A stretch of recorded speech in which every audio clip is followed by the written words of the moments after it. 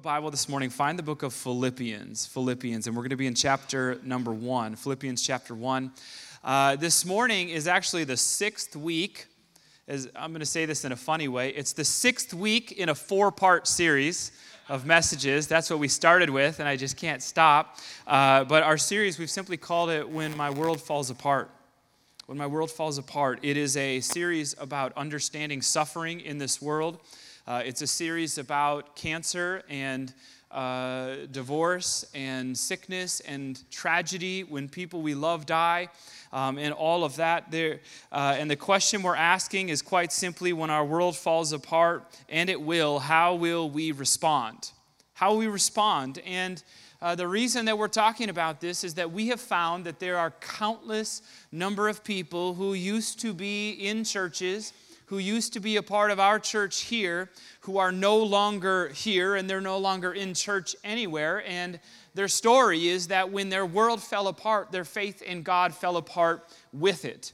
And so our goal over these past number of weeks is really been to build a biblical foundation for suffering and difficult situations and circumstances that we face in this world. If you have an incorrect view of suffering, an unbiblical understanding of this, when difficult situations and circumstances come, your faith will be tested. Your faith, and many times we see our faith fall apart because our understanding of God does not make sense in the midst of what we are facing in this situation. And over the past few weeks, we've learned all sorts of things. We've learned mainly that suffering can be good if God is your goal. We've been studying the words of the Apostle Paul. We can know Christ in a deeper way through our suffering. Our faith can be strengthened through difficult situations and circumstances. We have also learned that God promises to work all things for the good of those who love Him and are called according to His purpose to make us more like Jesus. We have learned all of these types of things. See, suffering is the result of sin in this world. God did not author suffering. He created a world that was perfect and that was without cancer and without destruction and all of that type of stuff. Sin entered the world through our disobedience as people, and suffering came with that. Okay, and so we like as people to ask why. And we have something happen and we say, why is it that why does my dad have cancer? Why?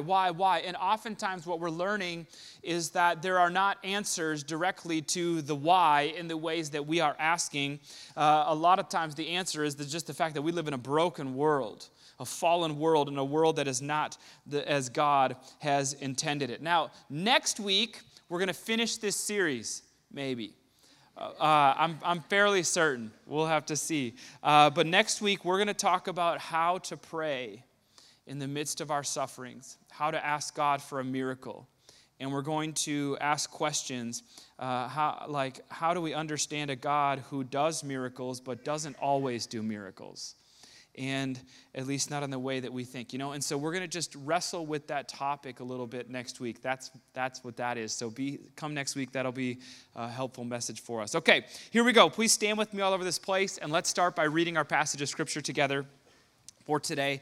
Philippians chapter 1, and we're going to start with verse number 12. I could not be more excited about this message, this part of Scripture, as it relates to suffering in the Apostle Paul. And so here we go. Philippians chapter 1, verse 12. It says this: Now I want you to know, brothers and sisters, that what has happened to me has actually served to advance the gospel.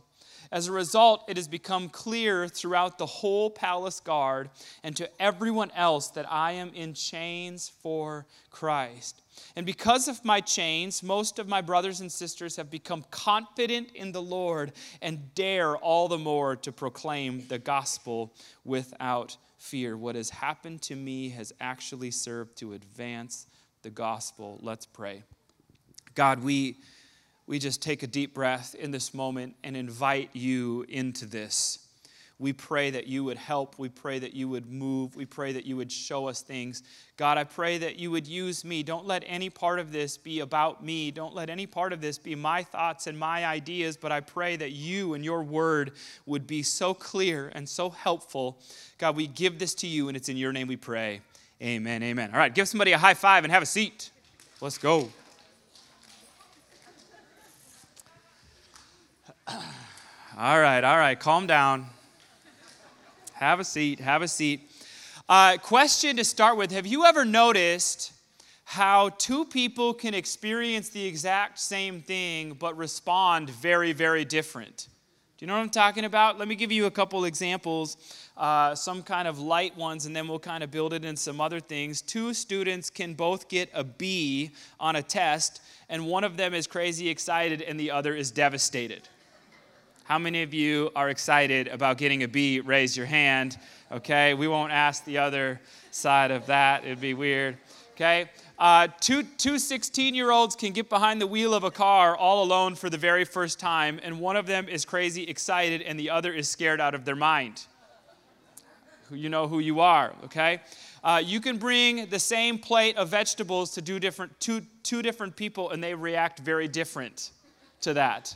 You understand what I'm talking about. I know how I react. Or to take this to a little bit more serious place and to move us along a little bit, like at your workplace, your boss can give feedback to two different employees, and those employees take that feedback in two completely different ways. And the first one responds all negative and offended, saying, I can't believe they said that. That's so unfair. Who do they think they are? They're defensive and they're negative. The next person receives the very same feedback in the same situation, and they respond with, wow, thank you so much for helping me along in my journey here. Two people, same situation, very, very different response. See, understand our backgrounds, our experiences, our personalities, our tastes, our likes and dislikes lead to us responding in very different ways to the same situations. And there are psychology and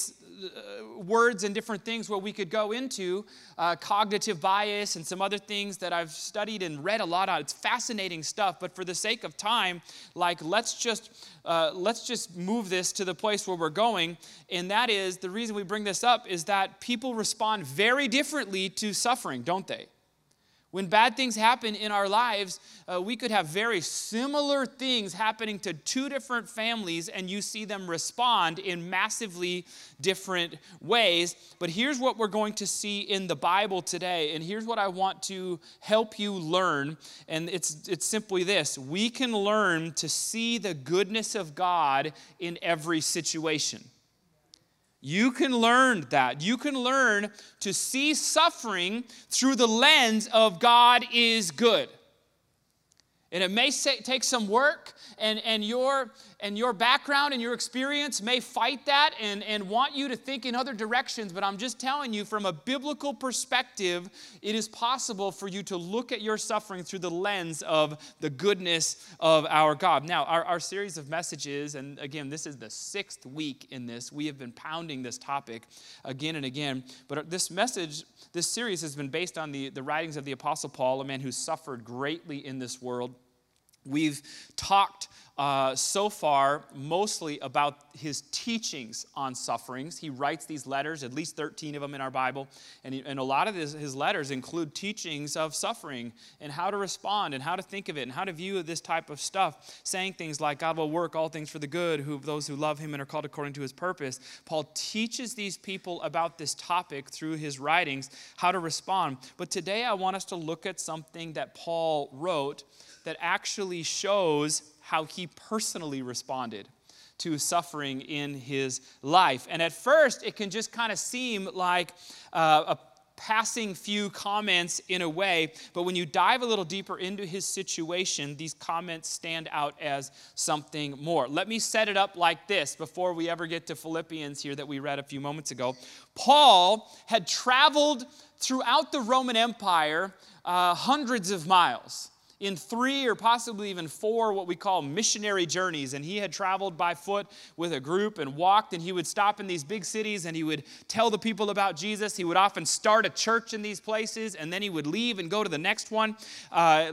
This was his gig. This is what he did. Incredible things happened along the way. Supernatural things, one after another, but also horrible things happened in the story of Paul. Paul saw firsthand as God did incredible things, but then he's beaten and almost dies. He's drug out of the city, and all this, he's shipwrecked, and all the list of all of this. It's the story of Paul's life as a follower of Jesus. But throughout all of his travel, and you see this in his writings, he has a goal, and that is to someday go to the very heart of the Roman Empire, the city of Rome itself. It's his goal, and he wants to go there at some point, but in his words, God just doesn't let him go for some reason. And so this is what he wants. In fact, let me show you one place where he writes this. This is the letter. It's called the book of Romans. And Paul writes to this Christian community that's in Rome. Paul's never been there at this point, and he's writing to them, and this is the words that he writes. He writes this in Romans chapter 1. He says, "First, I thank my God through Jesus Christ for all of you, because your faith is being reported all over the world. God, whom I serve in my spirit in preaching the gospel of his Son, is my witness how constantly I remember you in my prayers at all the times. And I pray that now at last, by God's will, the way may be opened for me to come to you. I long to see you so that I may impart to you some spiritual gift to make you strong. That is, that you and I may be mutually encouraged by each other's faith. I do not want you to be unaware, brothers and sisters, that I have planned many times to come to you, but have been prevented from doing so until now, in order that I might have a harvest among you, just as I have had among the other Gentiles. I'm obligated both to Greeks and non-Greeks, both to the wise and the foolish. That is why I am so eager to preach the gospel also to you who are in Rome." It's this letter that he writes expressing this strong desire for him to come see them, to meet them, to come tell them more about Jesus, and to encourage each other. He's never met these people. He's never been there. But again, Paul carries with him this massive desire to someday go to Rome. The center of it all, the Roman Empire right there. Now, that letter was written, the book of Romans, was written somewhere between AD 57 and AD 59. So we're looking at 20 to 30 years after Jesus, and he writes that letter right there. Well, AD 62, that's 3 to 5 years later from when he writes this, he writes a different letter, the letter of Philippians. And it's what we read from earlier. This letter of Philippians was written from Rome. Paul gets there. Paul's in Rome now, but the situation is not the way that he thought it would look. It's not what he expected. And so I want to read this to you again, the beginning of this letter of Philippians, Philippians chapter 1, verse 12. This is where we started. He writes this now. "Now I want you to know, brothers and sisters, that what has happened to me has actually served to advance the gospel." What has happened to me, something has happened to Paul. And he's writing about how that thing that happened has actually served to advance the message of the gospel. Well, what is it that has happened to Paul here? What's happened? Verse 13, "As a result, it has become clear throughout the whole palace guard and to everyone else that I am in chains for Christ." Paul here is in Rome, but he's in chains. He's in prison. He's in prison in Rome. Well, what happened? Why is Paul in prison? Well, the last few chapters of a book called Acts in the New Testament tells us the story of what happens with Paul.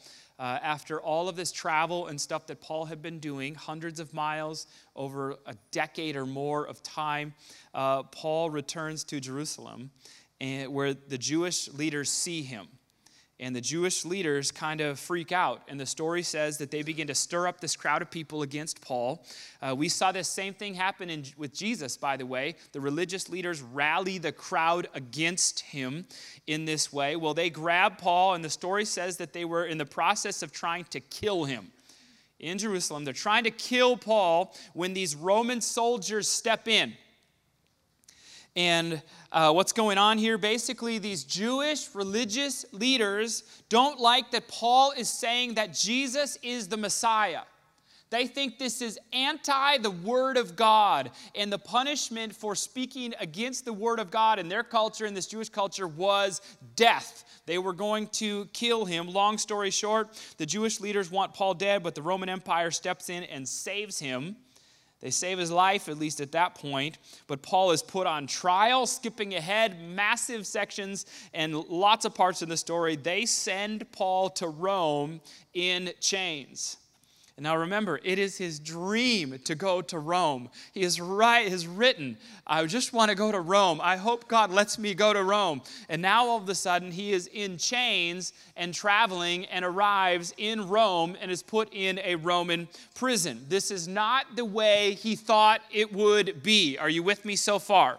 Okay, you can feel the emotion in what's happening. This is not how he thought things would play out. He's in Rome, but he's sitting in a prison cell, and what we know is he's actually chained to a Roman soldier in prison.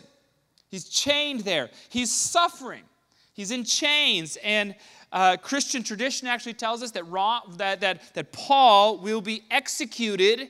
They're going to cut his head off in Rome in a year or two. After he writes this. This is AD 62, 3 to 5 years after he wrote this letter to Rome, and he's now in prison, and he writes this letter from prison in chains to these friends 500 miles away in a city called Philippi. And you know what he could have written? And I think we would have understood. Like he could have written this letter saying, please pray for me. Like, hey friends, it's awful. I don't understand why God is allowing this to happen to me. I truly thought God was going to allow me to come see these people, but here I am in chains. I'm hungry. My back hurts. I'm chained to this Roman soldier, and he's not always very nice, and we both need showers.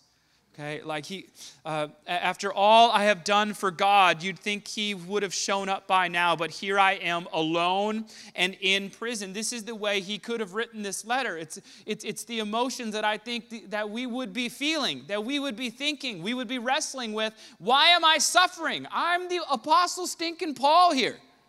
I have done more for God than anyone else in history. Like, this is the way, this is who this man is, and he is now in prison. But here's what he writes. He writes, I want you to know, brothers and sisters, that what has happened to me has actually served to advance the gospel. That's crazy that he would write that. We read this stuff and we just think, oh, wow, that's beautiful. Think about this for a minute. Think about the situation that he's in. And the words that he is writing out of that. Like, hey guys, it's Paul, I'm in prison. But you know what? This being in prison, this being chained, all of this stuff that's happening to me, it's actually serving to advance the gospel of Jesus. In fact, I'm chained to a Roman soldier here, and I get to preach to this guy an 8-hour-long sermon every time. And then they switch Roman soldiers, and I get to do it all over again.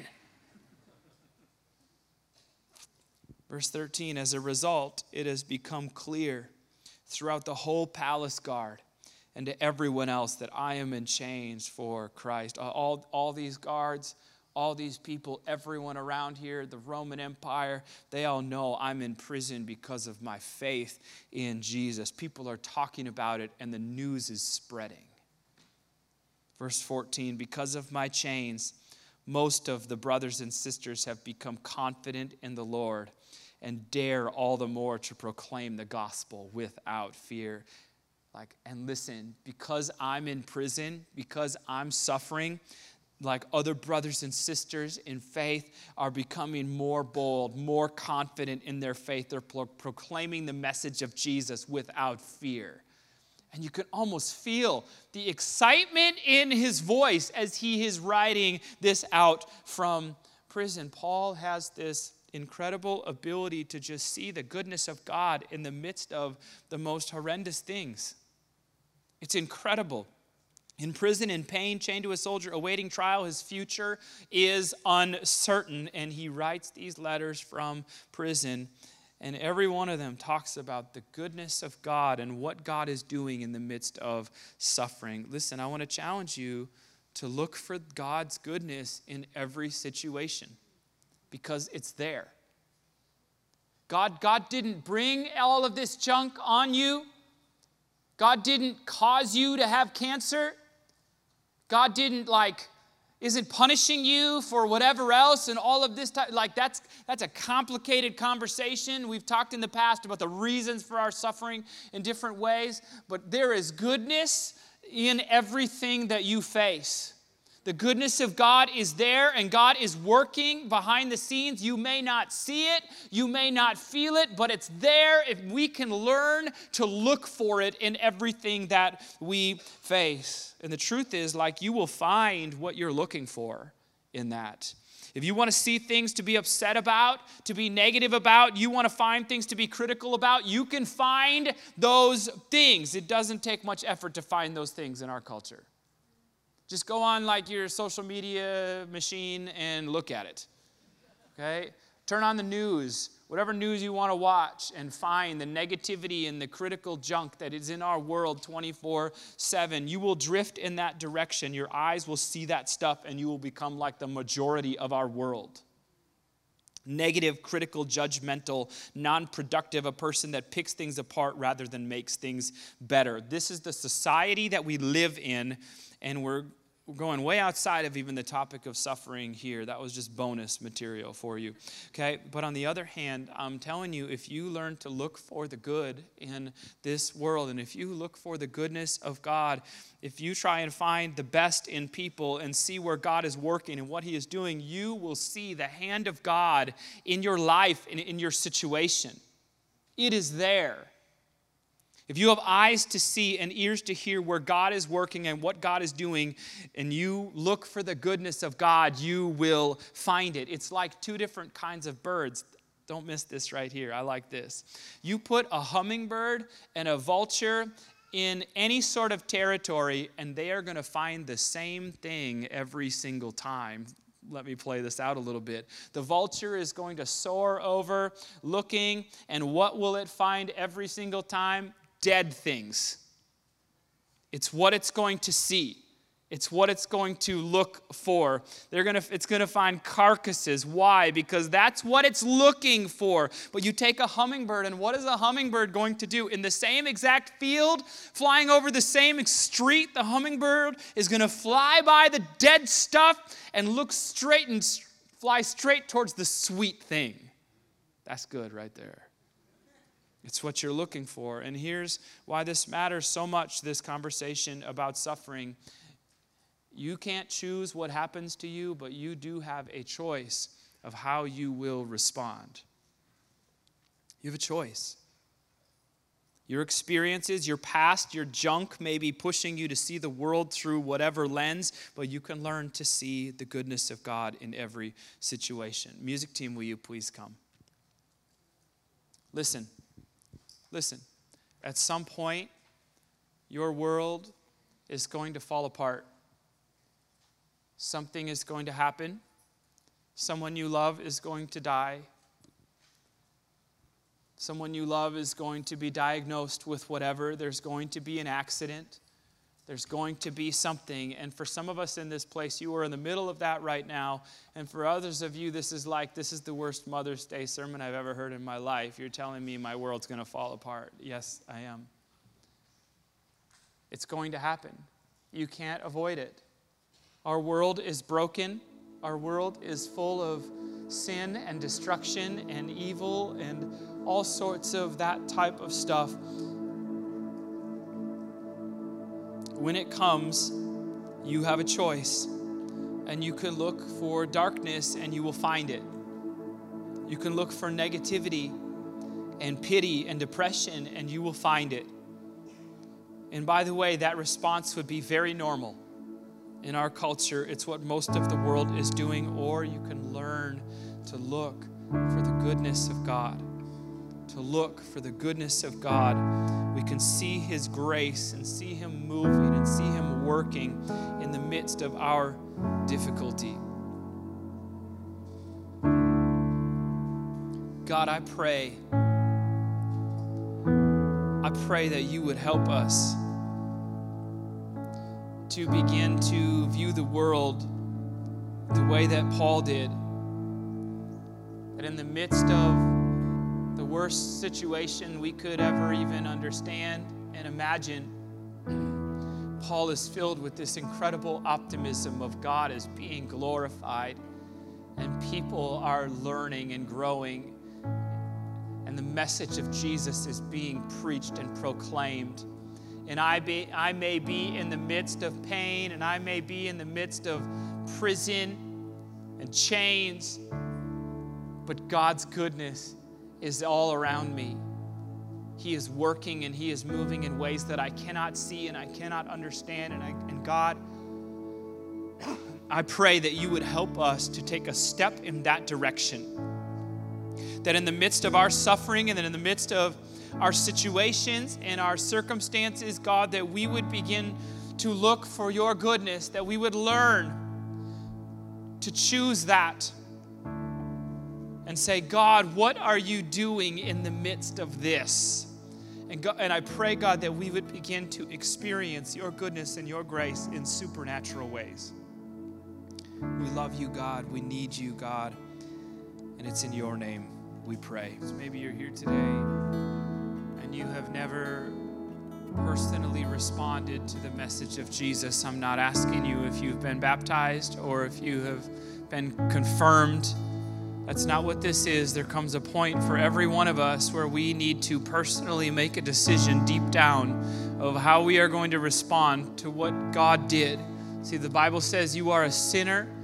There is no one righteous, not even one, and the wages of our sin is death, but the gift of God is eternal life. God sent Jesus to make a way, and if you will put your trust in Him, if you will put your faith in Jesus, you can be saved. That's the word that the Bible uses. You can be forgiven and you can be free, and with no one looking around, just a moment of privacy and reflection. If you're here today and you would just simply say, I have never responded personally to the message of Jesus, and I want to do that today. If that's you, just quickly show me your hand. I just want to pray for you.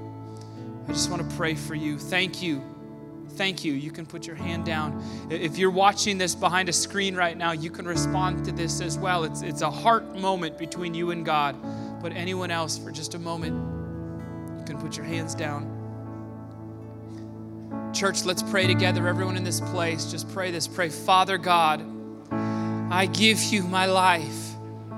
Thank you for sending Jesus to die for me. Forgive me of my sins and change my life. In your name I pray. Amen. Come on, will you put your hands together and let's just celebrate what God is doing.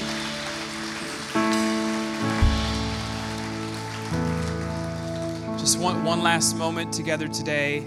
I want us to pray for our families. And so if you are here and you are standing next to a spouse or a parent or a child, will you just kind of put an arm around them, hold a hand, do something here, and we're just going to be together for a moment just as we pray. God, we come to you today and we pray for our families. We pray for the moms and the grandmas and the children. And God, for all that we have, we are grateful. And our desire is to give you glory and to worship you with our very lives.